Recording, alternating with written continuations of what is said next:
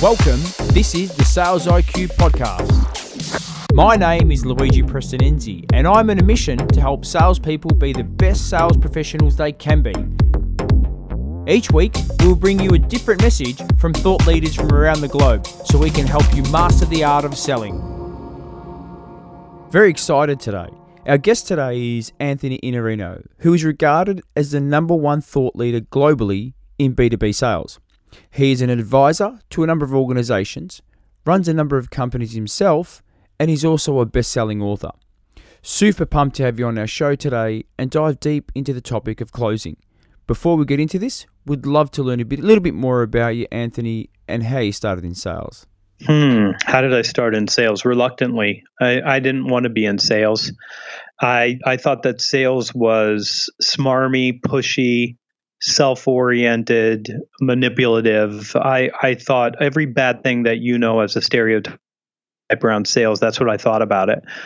I ended up in sales for real. I mean, I had sold, I actually started cold calling when I was 15 for a charity called the Muscular Dystrophy Association here. And I did really well for them, although I had a much more fun job. So I never went back. Once I got a job working at a skating rink I'm 15 at the time, and there were a lot of 15-year-old girls at a skating rink. So that worked out a lot better for me than cold calling.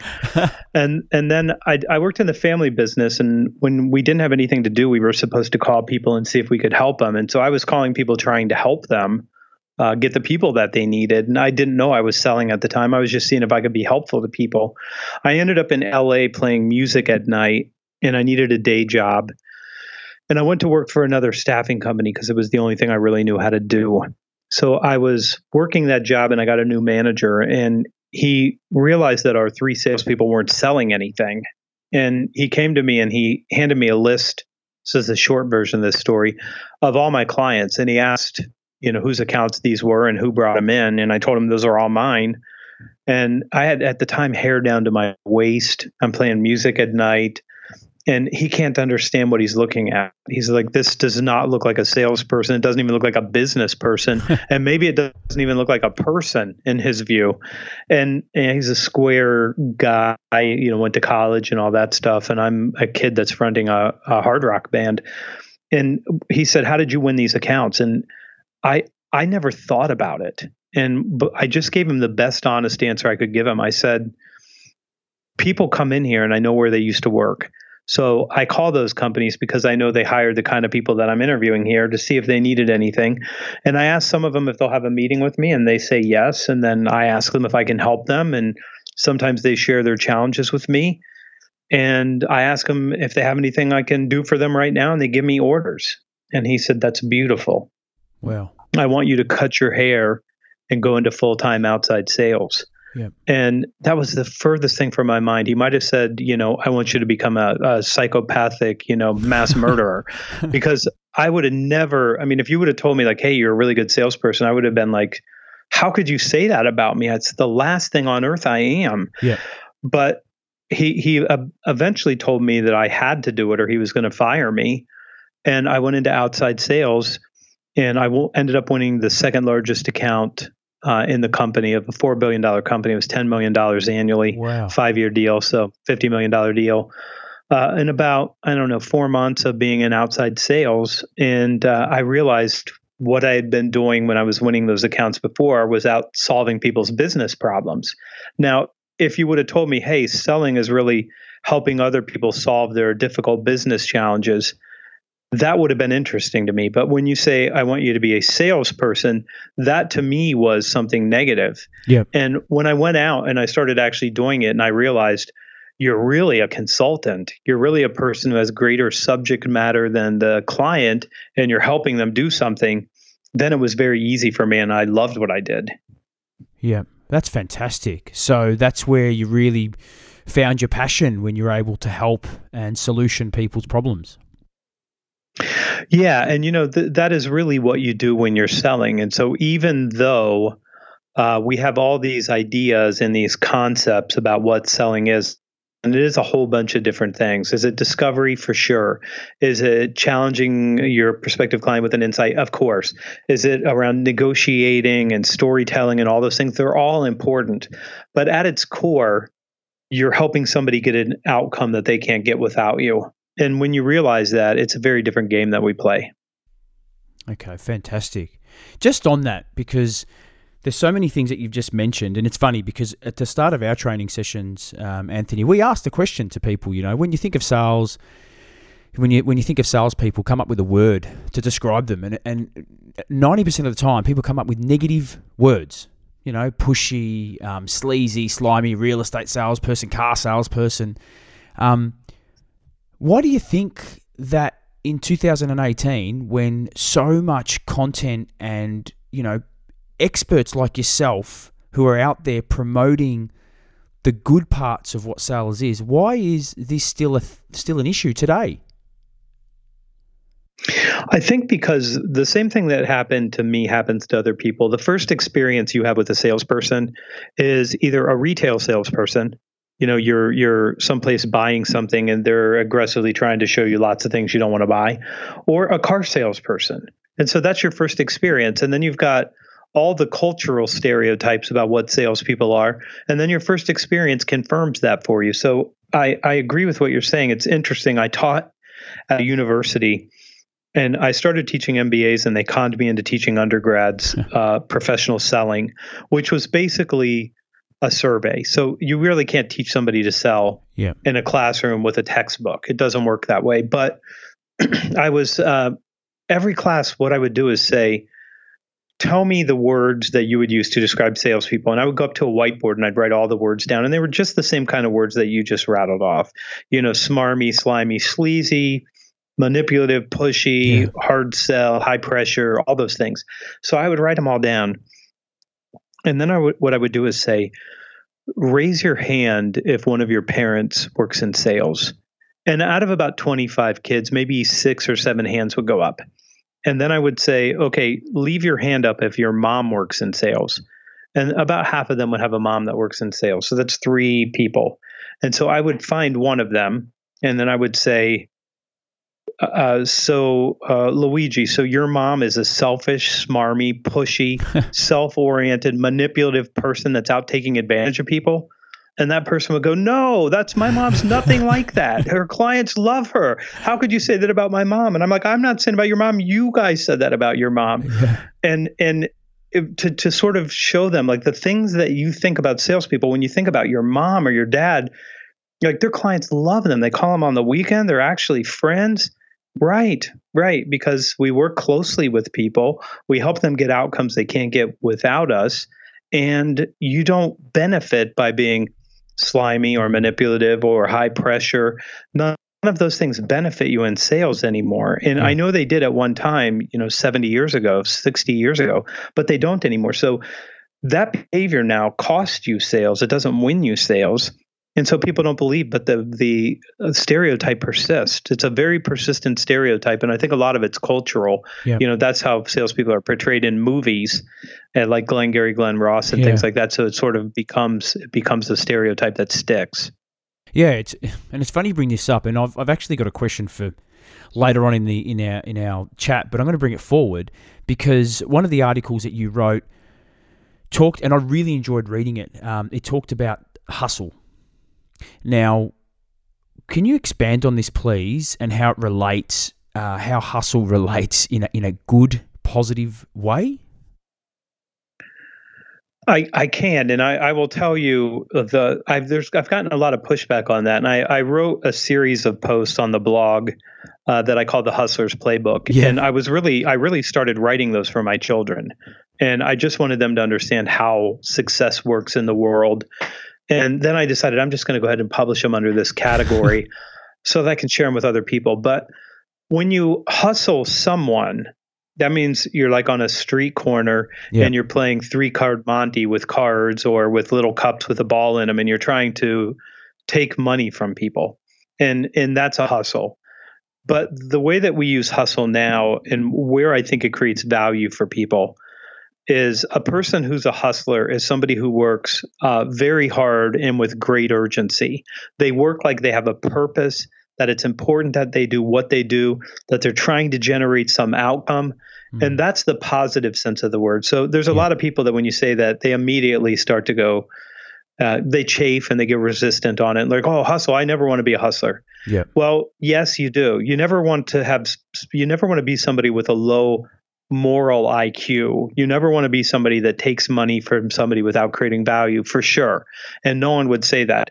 But honestly, for most people, they would do better. They would take better care of their families. They would take better care of themselves. They would do better work if they hustled. That means figure out what's most important, what has to be done, and then do it with great intention and great urgency, because that's what it means to hustle. So if you use it as a verb and say, you need to go hustle on this, then it's a positive thing. But if you say, go hustle someone, now you're doing something to someone. And I would tell you, my view of sales is it's not something you do to someone. It's something that you're doing for someone and with someone, and that they get a benefit from. So if they get a benefit from it, you're allowed to capture some of the value that you create, but they also have to create and capture some of that value too. Yeah, that's awesome. And just on that, and before we get into, suppose, the definition of, closing and gaining commitments, etc., how important is creating value in the sales process? It's the whole game. So the way that you have to think about this right now, and this is I'm right in the middle of my third book, which will come out in 3 weeks. So I'm right in the middle of the launch plan for that, rather, and we're working on this. And what strikes me is how few people understand that this is a zero-sum game. I know they know it consciously, but not. Their subconscious behavior doesn't really demonstrate. This is a zero-sum game. So either I win or you win. And if you win, then I lost. And if I win, then you lost. And so there's a finite number of clients, and there's plenty to go around. I know that. So when people push back and they're like, no, you're saying this wrong, there's plenty of clients out there available. Right, sure there are. But when we both compete for one of them, one of us wins and one of us loses. Yeah. Okay, so that's how it works. So you're a competitor. So what you have to do is create the strongest preference to work with you and with your company on a solution, especially if it's a longer term, complex B2B sale where we're going to work together for, I hope, for decades. So you are trying to differentiate yourself in a way that says, I would rather work with Luigi than anyone else. That's the game that you're playing. So how do you do that? You create greater value than anyone else. And I'm not saying your product needs to create greater value, because that's probably not true. Yeah. Everybody has a good product now. And I'm not saying that your company doesn't have something to say about this and play into it. Your company, it's great if you work for a great company, but I disintermediated and took out competitors in the largest accounts in the city that I grew up in, from the largest competitors in the world, because I was willing to create greater value than they were. And that is the whole game. So if you want to win, they have to look and say, Luigi is the better choice, and this is why. Yep. He's smarter. He's got greater situational knowledge. He has greater business acumen. He understands our business. He spent time with our people. He gave us a new way of looking at this. He gave us different questions to ask. This is the person that we want on our team. That's really what you're trying to do. And if you don't create value and you go in and you say, hey, Luigi, it's Anthony, and I'd like to start by telling you a little bit about me and my background and then my company. And then I'd like to show you the slides of all the big logos that we've already captured, and then share with you my products. That doesn't create value for them. Yep. All you're doing is talking about you, and you're hoping that all those other factors weigh heavily enough for somebody to say, yes, I'll buy from you. But they're not trying to buy that stuff from you. They're trying to buy from somebody who can help them really get the results. So when you're outcomes focused, then you position yourself as a trusted advisor and a peer and consultative. And that's all about value creation. Yeah, it's funny, that whole, I think, what does Jeb Blunt say? You don't want to show up and throw up. So, what you've just discussed is all about building value, building a relationship, and getting that trust where you can advocate and provide insight and advocate a solution. So thank you for sharing that. Now, before we get into, again, so we've built relationships, we've asked discovery questions, we've earned the right to essentially sit at the table with a prospect or a potential customer. Before we get into the closing or getting some form of commitment, would love to hear and what your definition on closing is. It's the gaining of a commitment that causes your client to do something that moves you closer to a deal. Okay. That's my view of this. And I'm saying this in a B2B way. So in B2C, closing means I get ink. You give me ink on paper, I sell you this thing, you buy it. Yeah. But in B2B, when you jump that far ahead, you're missing 8 commitments that generally happen. And so the commitment gaining that I'm talking about are all the little commitments that you would call maybe, well, Jeb calls them micro commitments. I don't think they're micro. I think they're macro. Okay. I think they're macro. I think they're actually a huge milestone. And when you get one, it really counts for something that indicates movement towards that better future state. But in B2B, when you skip over those and you try to get to the end without doing these things, it tends to disrupt the process for the buyer, and it causes them to find reasons to say, we can't do this. Yeah. And so I think of commitments as every single commitment that they have to make. And there's 10 of them in the book, The Lost Art of Closing. I could have put 20 in there, but I tried to roll some of them up together, like getting information. And that's one where people say, yeah, I'll send you the report so you can look at this as part of the discovery process. And then they don't send the report because they didn't really commit. So it's all those things that really matter that position you to win down the home stretch. Oh, fantastic. So you've mentioned, getting information. Are we able to dive deep into some of the other 10 commitments that are so important when helping the customer through that buying process? I'm happy to go through as many of them as you want to here. Fantastic. I'll tell you where there's a few that are worth talking about for sure. The first one's the commitment for time. And I just demonstrated you a way to do that horribly when I pretended to say, I'd love to stop by, introduce myself and my services, tell you a little bit about our company. And people are like, yeah, that doesn't sound like value creation to me. Yep. That sounds like you're going to talk about you. And I don't really care about you. You know what I care about? My customers and my people and my problems and my job. So you're just starting in a very wrong place now, and people don't have time for it anymore. Yeah. So that's an important one. But instead, if I say, Luigi, listen, it's Anthony Iannarino. I'm with B2B sales coach and consultancy. And listen, I would love to give you a 20-minute executive briefing. I'm going to talk about all the trends that are going on in sales right now, some of the changes that you may not have considered for your sales team yet, but some things that are going to be critical that, in our view, that you have to do over the next 18 to 24 months if you want to position them for success in the future. What do you look like Thursday for a 20-minute meet and greet? I'll give you this executive briefing. I'll give you the slide deck. And listen, I promise you, even if there's no next step for us, you are going to challenge your team to do some different things just based on the deck that I give you and the few questions that we go over together. What's Thursday look like for you? Done. Now I position myself. Yeah, I'm up here, right? And I know things. And you're like, well, I wonder what's in that slide deck. And I wonder what he thinks we should be worrying about. And it's interesting. You might get a challenge where you might say, well, what are some of those trends you're looking at? And I might say something like, the over reliance on account-based marketing and social selling as a prospecting method. And I can show you specifically evidence that proves that the phone is the fastest way for you to create those results. When we get together, I'll share with you what the statistics are, and then you can make up your own mind whether or not it makes sense for your company. I'm going to go back and ask for that commitment again. But the commitment for time now, there's a couple principles in the book. The first one is you have to trade value in excess of the time you're asking for, or the commitment that you're asking for. If I'm asking you for 20 minutes, I have to make it worth your time, or you should say no. And I say no to a lot of appointments because they're not valuable for me. Yeah. The second thing is you have to try to control the process. And if you start the process with, this isn't about me, it's about you. And I've literally had clients start there with me and say, listen, we'd like to hear about you and what you do. And I'm like, I'm the least interesting thing in this room, and I'm happy to share more with you later. But I'd like to start by telling you the best way to get to know us is to know what we think about. And let me share with you some of the ideas that we're thinking about now. It's just a very different approach that starts you off in a better position to be a value creator. So that's a critical commitment that you need to gain. And that's a better strategy for getting there. Yeah. When we hear the way that you positioned your value and trying to secure that meeting, that there was so many things in that, for the people listening, you've got to pause, go back and listen to exactly what Anthony said, because that is the right way. That is the way that's going to get people to pique their interest and get them to want to talk to you.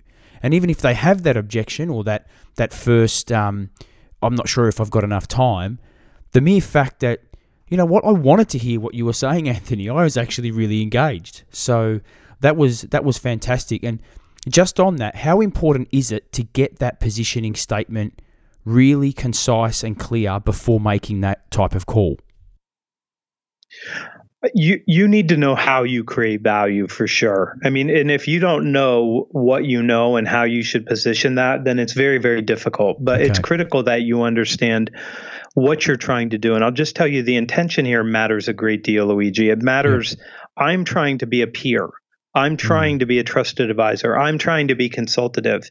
You need to feel that with the first words out of my mouth. So commitment gaining really starts with the most difficult commitment to get now, I think, is time. Yep. And I would tell you, if we were to survey your listeners right now and say, raise your hand right now, if once you get in and once you get past that first commitment, you feel like you're halfway there because it's so hard to get that first thing, everybody would raise their hand and say, it's so hard to get in front of them. But when I'm in front of them, I do great.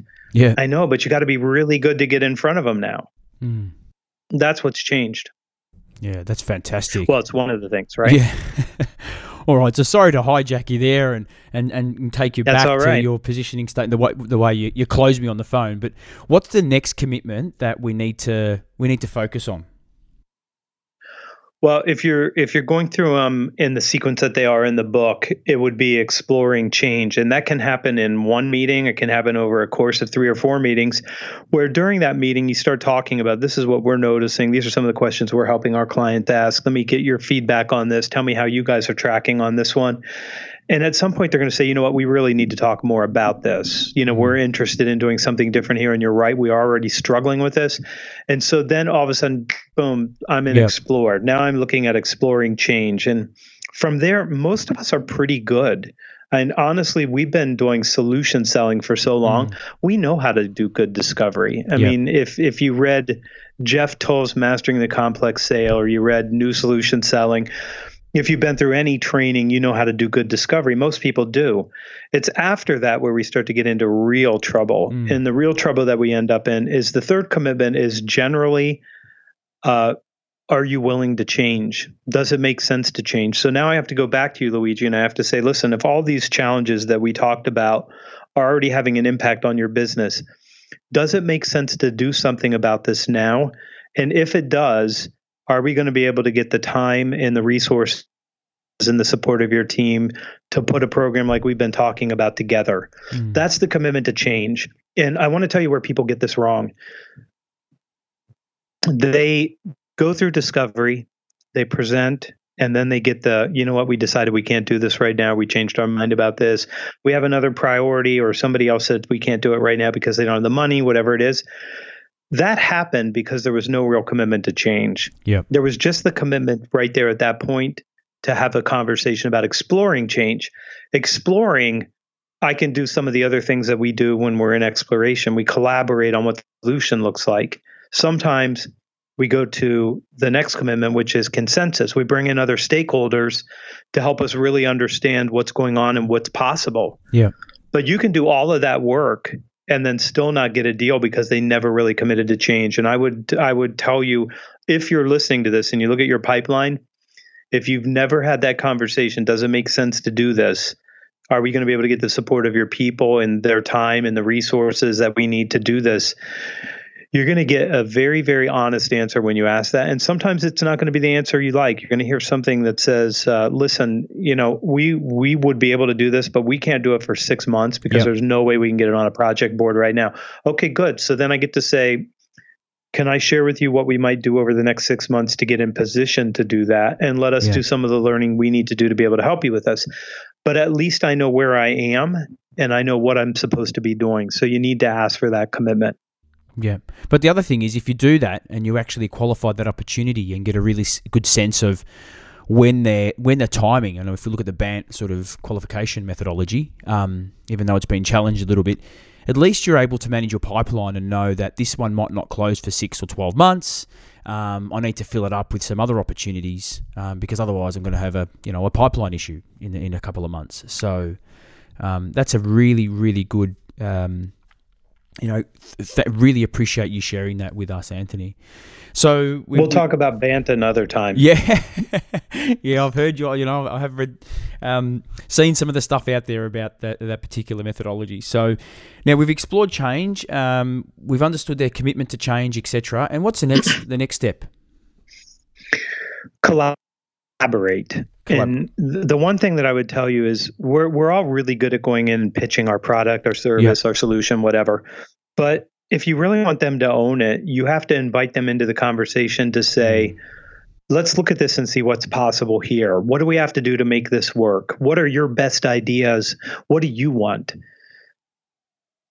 When we do that, we get their buy-in. Yep. And we also get them helping shape the solution. When they shape the solution, it transforms from it's not my solution anymore and it's not their solution anymore. It's our solution. So now we're defending this thing and pursuing it together. Yeah. And you don't get that if you leave them out of the process. So you have to invite them into that so that you can get their engagement around what the right answer is. And look, if they shape the right answer with you and you hand it off to them, it's the right answer. So why would you give them something that they could say no to when letting them make the modifications and tailor it to their company gets you a yes? Yeah. But when you skip this and you go straight to I have the right answer, when they look at it and say it's not exactly the right answer, you just lost. Yep. Yeah, that's such an interesting, thought, Anthony. I remember earlier in my career, one of the biggest deals I won at the time was around $7.5 to $10 million. So it was the biggest in my company, the company I was working for, History, and also mine at the time. When we got the sign-off, it was based on I worked with the executive team or some of the executive team members on drafting their internal business case for sign-off. So we sat in the same room, we took what we whiteboard, we took the discovery, and we basically put it into a business case where it justified the investment that they were going to make. And so, that collaboration is absolutely key. So now we've collaborated. Next step.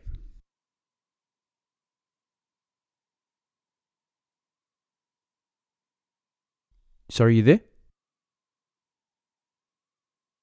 Oh, okay. Sorry. Can you hear me? Yeah, I can hear you now. It's okay. Okay. Yeah. Sorry about that. I'll edit that part out. That was not the best sale that you ever made. It might have been the biggest financially, but I'm looking at this picture. See, no one else can see it, but we're on Skype, so I can see a picture of you and what must be one of your children. Yep, two of them. They're dear to my heart. Two of your children. Yeah. So at some point, you got married. I did, but I. Yeah, that's the biggest deal you've made. Yeah. 2 kids. Yep. Yeah. So yeah, they gotta look like they look like their mom, right? Yeah. No, they keep my hands full. I think they're sick of listening to podcasts, Anthony. They're constantly listening to podcasts or sitting there editing podcasts with me, and they've had enough. I tried to. There's a really good one called School of Greatness, and my young boy is a big soccer fan, and he wants to be a soccer player. And I keep telling him that's all great. That's my buddy Lewis Howes, right? Yeah, Lewis Howes, and I'll let him listen to Kobe Bryant. Yeah, Lewis is a friend of mine. And as I said to him, just like in sales, just like in business, or in anything you want to be successful at, you can't be successful if you don't put the hard work in. And so we're having a bit of a tussle at the moment with him around. He's got to put the work and get off the Xbox. So, not too dissimilar to what sales professionals want. They want the outcome, not necessarily happy to put the effort in. Lewis was part of my Toastmasters club, and I've known him since he started down this path. And I can tell you, if your son listens to School of Greatness with you, you can know for sure. When Lewis started out and he had no money, he stayed in a hotel with me in Chicago when we went to a conference together. Oh, wow. And I watched the guy work from the time he got up until about, I would say, till maybe midnight, and then he went out and did some sort of Latin dancing that he does. Yeah. And he went out extremely late at night, but I watched the guy and I'm thinking, he's doing this as a hustler, as an entrepreneur. But if I were to drop him into any company and you saw his work ethic, you'd know he'd be successful anywhere he is because his work ethic is very strong. Yeah. Well, I'm a big fan of him, and he's on my board. I'm aiming to get him on my show because he's someone that inspires me every single week, Anthony. So thanks for sharing that with us. So even though we digressed, but we're going back to the 10 stages, or some of the commitments required from a closing perspective. We've collaborated. We've got that sort of. What's the next thing that we need to do in order to progress the sale through the buying process?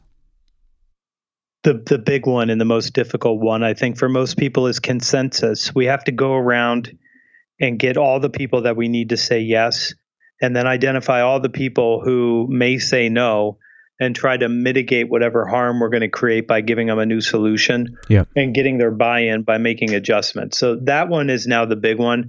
I think it's really, really tough to do right now. My friends at Gardner, who was CEB, the Challenger guys, they'll tell you that there's 6.8 people in a deal, and they'll tell you the number is growing.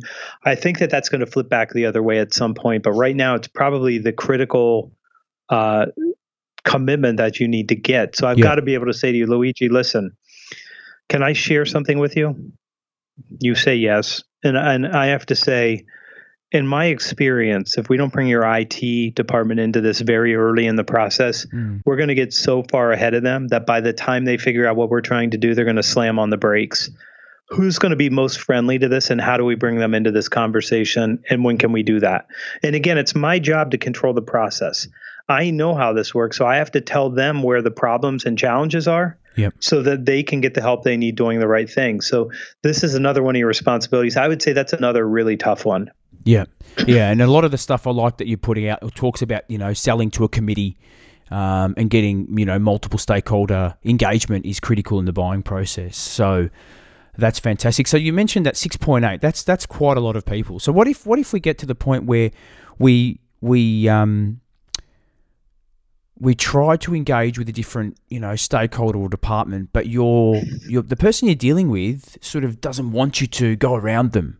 Well, what are some of the strategies that we could use to get them to help us engage versus seeing us as trying to go around them? I'm telling you that is what's going to happen. Okay. There's 100% certainty that is going to happen. Yeah. And they're going to say, listen, Luigi, I love what you're trying to do here, but we call my IT department the SHIT department. And it's super helpful IT. And it's because they're not super helpful on things like this. They're always complaining, telling us we can't do these things. I don't want to bring them in. Yeah. That's going to happen to you. Or they're just going to say, listen, I'm the one that's going to make the decision here. That's going to happen to you. So you have to have some chops and you have to have some language around it, which is why I put the language in every chapter of the book so somebody could hear what this sounds like. But I have to say, listen, I will not let this get out of your control. But in my experience, if we don't bring them in sooner rather than later, they're going to be so far behind when they say, no, we can't do this, and that we haven't included them. They're going to have the moral high ground and they're going to be right about this. And then I think we're going to be on our back foot. And in my experience, we never win from that position, and we're never able to get these things across the line and put this in place if we can't do this. So who would be the most friendly person that we could bring in so we could start easing them into this and maybe start building some help in that department? Yeah, you have to do something. So here's the thing I'll tell you. Human beings tend to fear the wrong dangers. Yep. So we fear bringing the person in. The real danger is not bringing them in. They fear spending more money than they're spending. The real danger is underinvesting in the results they want. And so you have to know that you're trying to help somebody who thinks they're acting in their best interest because they're being driven by fear. What if this doesn't work? What if it embarrasses me? What if I don't get the promotion that I'm trying to get? What if other people start to look at this and decide something different about me? That's going through their head. Even if it's not conscious, it can be subconscious, but it's still happening. Your job is to help them face the right fear by resolving their concern. It's not an objection you're hearing. We talk a lot about objections, but it's not an objection. They're sharing with you a real concern. It's your job to interpret it and then help resolve it. Yeah, that's amazing. And so just on that, when we get to that, and I know that if some salespeople say this never happens, but I know that they're probably telling a little bit of a white lie, but when we get to a point in a sale where we've really followed these steps, Anthony, we've gone through, we've got some consensus, we've got collaboration. What can we do when a customer goes cold during that buying process? When we have created that value and we know that they've got a need and it's important and there's that emotional buy-in, what are some of the things that we can do to re-engage? When you interview Jeb, he's going to tell you that things that get chased tend to run. Yeah. And he'll be right. Okay. And it's because you're chasing. So the first thing that you need to know is it is your job to control the process. So when you allow them to leave a meeting without making a firm commitment, then you did that. When you handed over the proposal and said, here's our final proposal. Thank you so much. Loved meeting with you. Thanks for letting us come into your boardroom and present this, blah, blah, blah. And they say, Luigi, thank you so much. We love everything that we saw here. We're going to get together and we'll get back with you in 2 weeks. Okay, now that sounded to your ears like they made a commitment. They're going to get back to you in 2 weeks. They did not make a commitment. That's not a commitment. They didn't put it on their calendar. They have no date that specifically says they're going to call you on that particular date, nor is it their obligation to do that. Yeah. They're saying that because that's what they really believe they need to do. And if I'm jumping forward to the commitment to resolve concerns, which is the one right before the commitment to decide, where we finally ask number 9. So this is number 8.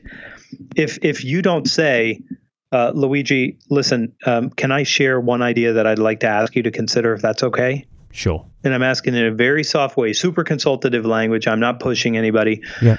What tends to happen is when you meet with your team and you start going back over this, I won't be in the room and they're going to have questions, and you're going to have some new questions come up that haven't been asked yet or haven't been answered yet. And people are going to have concerns. So what I'd like to ask is, if you could have that meeting and then at the end of the meeting, allow me to come in either on video or by voice and just make sure that we take care of everyone's needs and everyone's concerns. Because if they're not 100% confident moving forward, then we owe them some explanation as to how we're going to solve whatever their challenge is, or at least give them the information that they can feel comfortable. Yeah. Could I ask you to give me 20 minutes at the end of that meeting just to make sure that you have everything you need to make the right decision? Because it's my job to make sure that I've done that for you, even if you decide to do something different. And again, I have to ask this because they're going to get in a room and somebody's going to say, are we spending too much money? Yeah. I think we might be spending too much money. Did we see other things that were cheaper than this? Do we believe that they're better? Can they justify that difference for us? Or are we better off? Is somebody going to look at this and ask why we spent 12% more? And there's no one there to have that conversation with them. So what do they decide to do? Hey, look, let's play it safe right now. Let's punt this down the road. We'll look at it again in another quarter. Yeah. And if that's never happened to you, I promise you it will.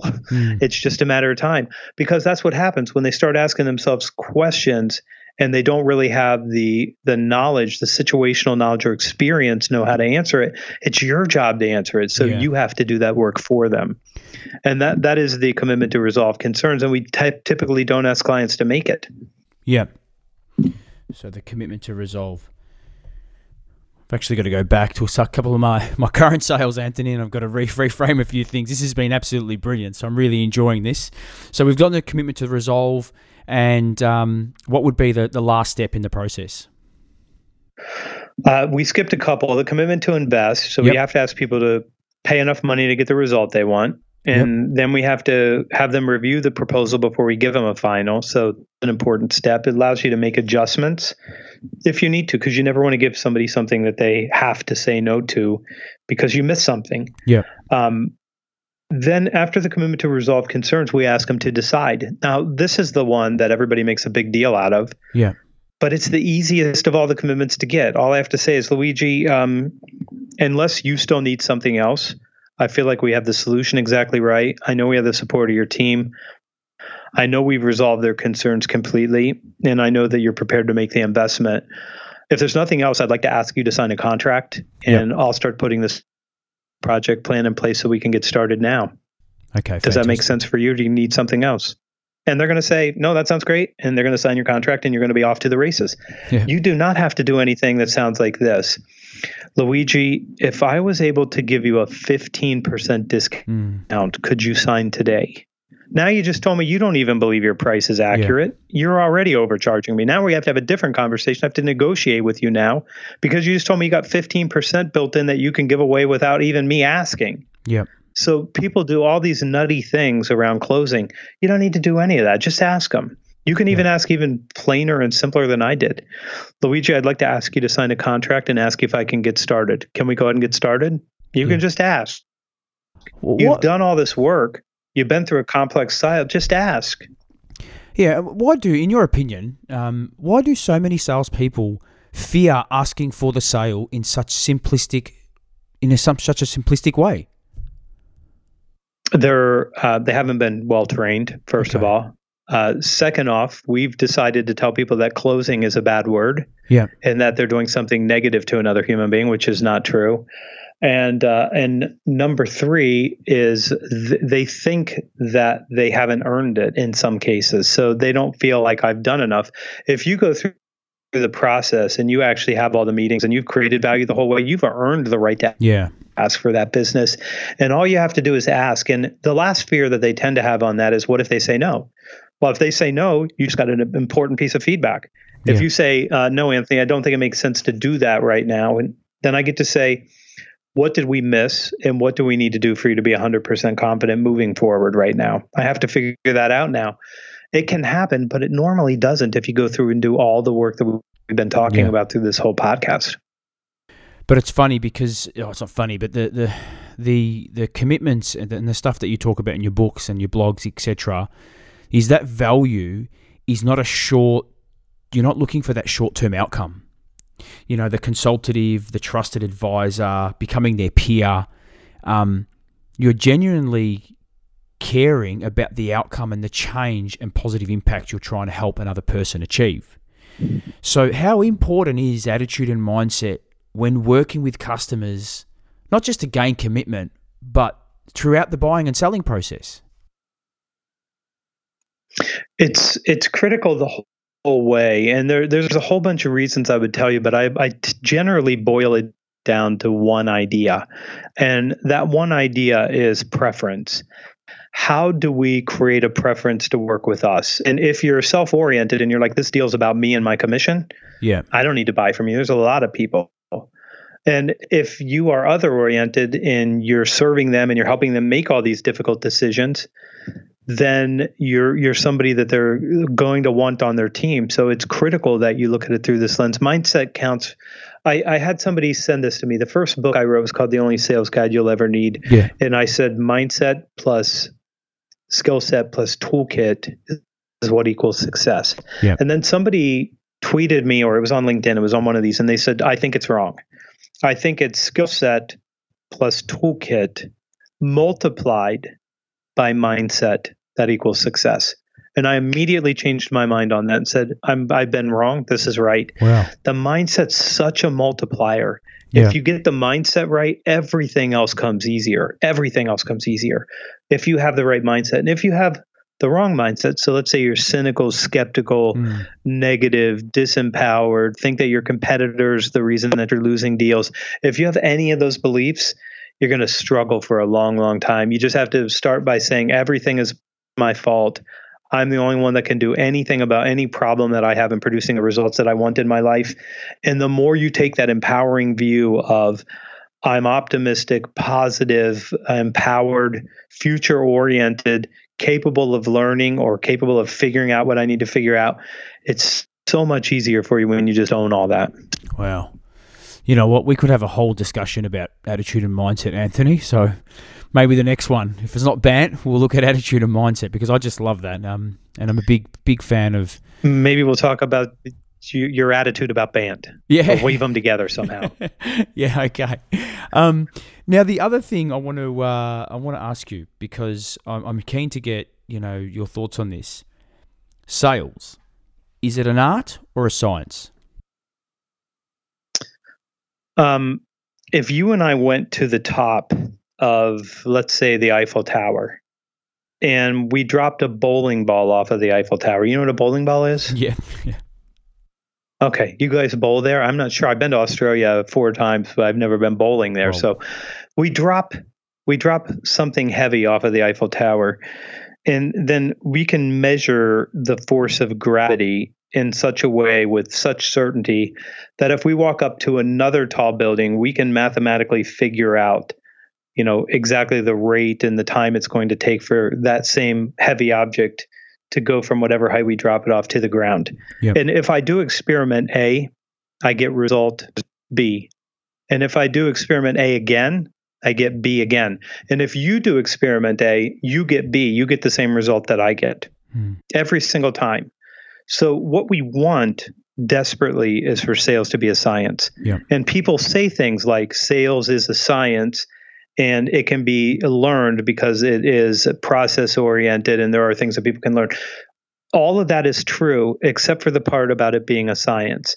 Certainly, we understand some of the concepts that I just talked about. There's certain commitments that tend to lead to better success. And there are certain commitments that when you miss them lead to losing.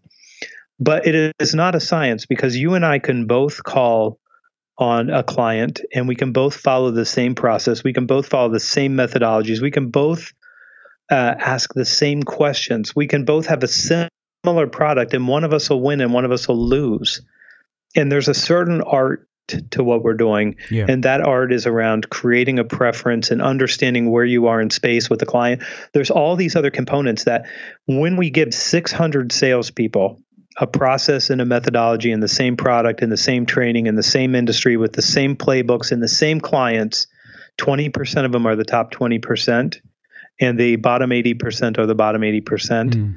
And we can take the top 20 and move them into another company, and the top 20 are going to over-index for something that they have that looks like voodoo or black magic or witchcraft to other people because somebody's able to do something that other people can't do. Yeah. And there is an art. There's an art to the conversations. There's an art to being likable. There's an art to creating a preference that's very, very difficult to understand. But I would tell you, anyone who says it's a science, then I will offer them the bottom 20% of any sales organization and challenge them to move them to the top 20% over whatever period of time they want. But it's not science, it's art. And I'll just say one last word about this because it is more art than science. So certainly you should have processes and methodologies and playbooks and all that stuff for sure. That's true. But now we have people saying, well, we can put an fMRI on someone's head. And then when we ask them questions, we can look and see how they're doing this thing or the other thing. We don't know anything about what's going on there. And as far as I know, it's very difficult to get the commitment of asking your client to wear an fMRI while you're going through discovery with them to determine whether or not you're creating a preference. The truth of the matter is we've been on the planet for a couple million years in something like the form we're in right now. And during that couple million years, people have figured out when other people are lying to them without having to need an fMRI. There's a gut instinct we can look at and say, this person's trying to take advantage of me, or I feel better with this person and I can't tell you why. There's a study, I was listening to Jordan Peterson's book, 12 Rules, and then I found his podcast and I listened to him teach his class on meaning. And one of the stories he told was about female rats. They can walk up to a male rat and just by smelling the rat, tell that it has a genetic DNA flaw. Wow. And they can tell that just with just by smelling the rat. And they refuse to mate with those rats because it's putting their baby rats at risk of having genetic defects. Okay, so that's a rat. The rat does not have a giant cerebral brain that's processing that. That is something very, very deep inside a rat that's developed over centuries or millennia. Yeah. And I would argue that the human being's gone through the same thing. We don't need you to give us much evidence for us to decide what we think about you. And we're picking up things in a sales call that we don't even know we're picking up. And the client's picking up something they don't even consciously process. Yeah. They don't say, I really prefer Luigi because I think that he's just got such a good personality and he brings so much levity to these difficult conversations. They don't have that conversation. It's just like, I want to work with him. Yeah. Okay. It may not be conscious. So there's something about human beings that is very difficult to uncover in a scientific way still, even though we're learning more. Yeah. That's amazing. And you're right, authenticity, you just got to be yourself and you've got to be true to your mindset and the way that you focus on, like, you can hear it. It's oozing out of you, Anthony, that you're focused on problem solving, adding value, being consultative. And people can see. They can see that when they can hear it. And that's what differentiates you from that guy that's just in there to get his commission check. So really appreciate you sharing that with us. Thank you. No worry. Now, your biggest influence in your career and why? In my career, I would have to say my mom. And my mom raised 4 kids by herself. And, the example that I got from her was two things. So first off, I adopted all of her values, even though I resisted them all through my childhood. I resisted all of her values. I thought they were stupid. And I was playing rock and roll at night. And, I was out in bars before I was allowed in bars, playing bars. And I resisted it for a long time. But then the 2 things that I got from her is I watched her get up every morning at 6 and work until 10 o'clock at night building a business. And I watched her do that to take care of her kids. And so the second thing was her commitment to taking care of her kids. And so I got 2 things from her. And one is I've got one of the strongest work ethics of anyone you'll ever meet. And it's because it was the example I had was you're supposed to get up in the morning and work until you go to bed at night, and you're supposed to take care of your family. So whatever success I've had, I attribute to her giving me the example that she gave me and giving me this value system that I have. She was a great salesperson because she cared about her clients, and she has clients in her business for 30 years. Because of who she was. And so if anybody taught me that who you are matters more than what you do, it was my mom. And just the best friend I've ever had. So it's got to be number 1 for me. That's amazing. Yeah, that's fantastic. Well, it's funny because my mum was Mary Kay, salesperson in Australia. Very successful at it, actually. I think 2nd or 3rd in Australia at one stage. And yeah, well, Jeffrey Gittimore, when I caught up with him earlier in the year, he asked me the same question, and that was my response. I said one of the biggest influences in my career was my mum, because her work ethic when it came to selling was just incredible, and the importance she put on relationship was quite profound. So, again, thanks for sharing that with us, and we're almost getting to the end, which is quite sad. But if you could go back in time and do it all over again, what's one thing you would do differently? In regard to what? In my life in general? Sales career. Let's keep it to, my sales career. Yeah. If it was just my life, I would work very hard to be bitten by a vampire at 17 so I could just get locked in at that age. That would be great. You don't want to get locked in later than that. You don't want to be in like your 70s and get bit by a vampire. That'd be horrible. You want youth. If I could go back, I mean, I got woke pretty young because I had a brain surgery when I was 25, and I realized that relationships were the most important thing. I would have to go back to about 13 to talk to that version of me, to say, you act like a dummy, but you're really smart. And if you were smart enough to do the work that you could do in school, you could probably get a scholarship to any school in the country. Yeah. And you could probably do whatever you want. And I didn't know. I didn't know what I was or what I was supposed to be doing. Rock and roll looked like the only thing. But had I known what I was capable of, I would have liked to have known earlier than I knew. It took me a long time to learn, what I am, who I am. I'm a very, very late bloomer in that regard. Yeah. And I wasted too many years, but I would have needed to go back a long way. Like 13 would have been really good. I ask my mom all the time, like, didn't you know about hedge funds? Why didn't you tell me to be a hedge fund manager? I mean, why? She's like, I didn't know I hardly had a bank account, let alone a hedge fund. How was I supposed to know what that is? I'm like, yeah, but think of how I would be doing right now if you would have set me on that path really early. Yeah, it could have been the other Warren Buffett of the world.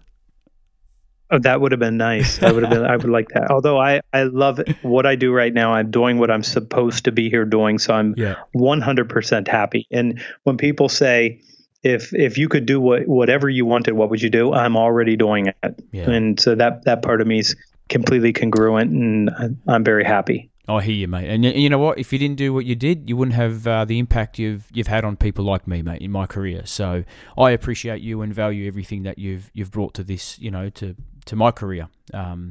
I can't speak on Well, other thank you people. for saying that. No problems, mate. So, as I mentioned, we're coming to the end, but before we do wrap up, where can we find you? Like, you've got some books out there, you've got a third book coming out, you're really active on LinkedIn, YouTube. Can you maybe give us a bit more direction on how we can connect with you if we're not already connected with you? The best place to go is thesalesblog.com. That's home base for me. Yep. And I publish there every day. There's something like, I don't know, maybe 3,700 pieces of content there now. And going back all the way to 2010, that's the very best place. But connect with me on LinkedIn and follow me on Twitter and Instagram. I'll follow you back. But when you go out to the blog, there's a little follow button and you can follow me everywhere and I'll follow you back. And the books, you can find them on Amazon.com. Oh, fantastic, Anthony. Well, mate, as I said, really appreciate everything that you've provided with us today. I'm going to put some stuff in the show notes for people to go and connect with the sales blog. And so I really appreciate your time. True expert. That episode for me was a highlight of my career. Reading Anthony's books, just like many of the others that we get to interview on this podcast, has brought it to life.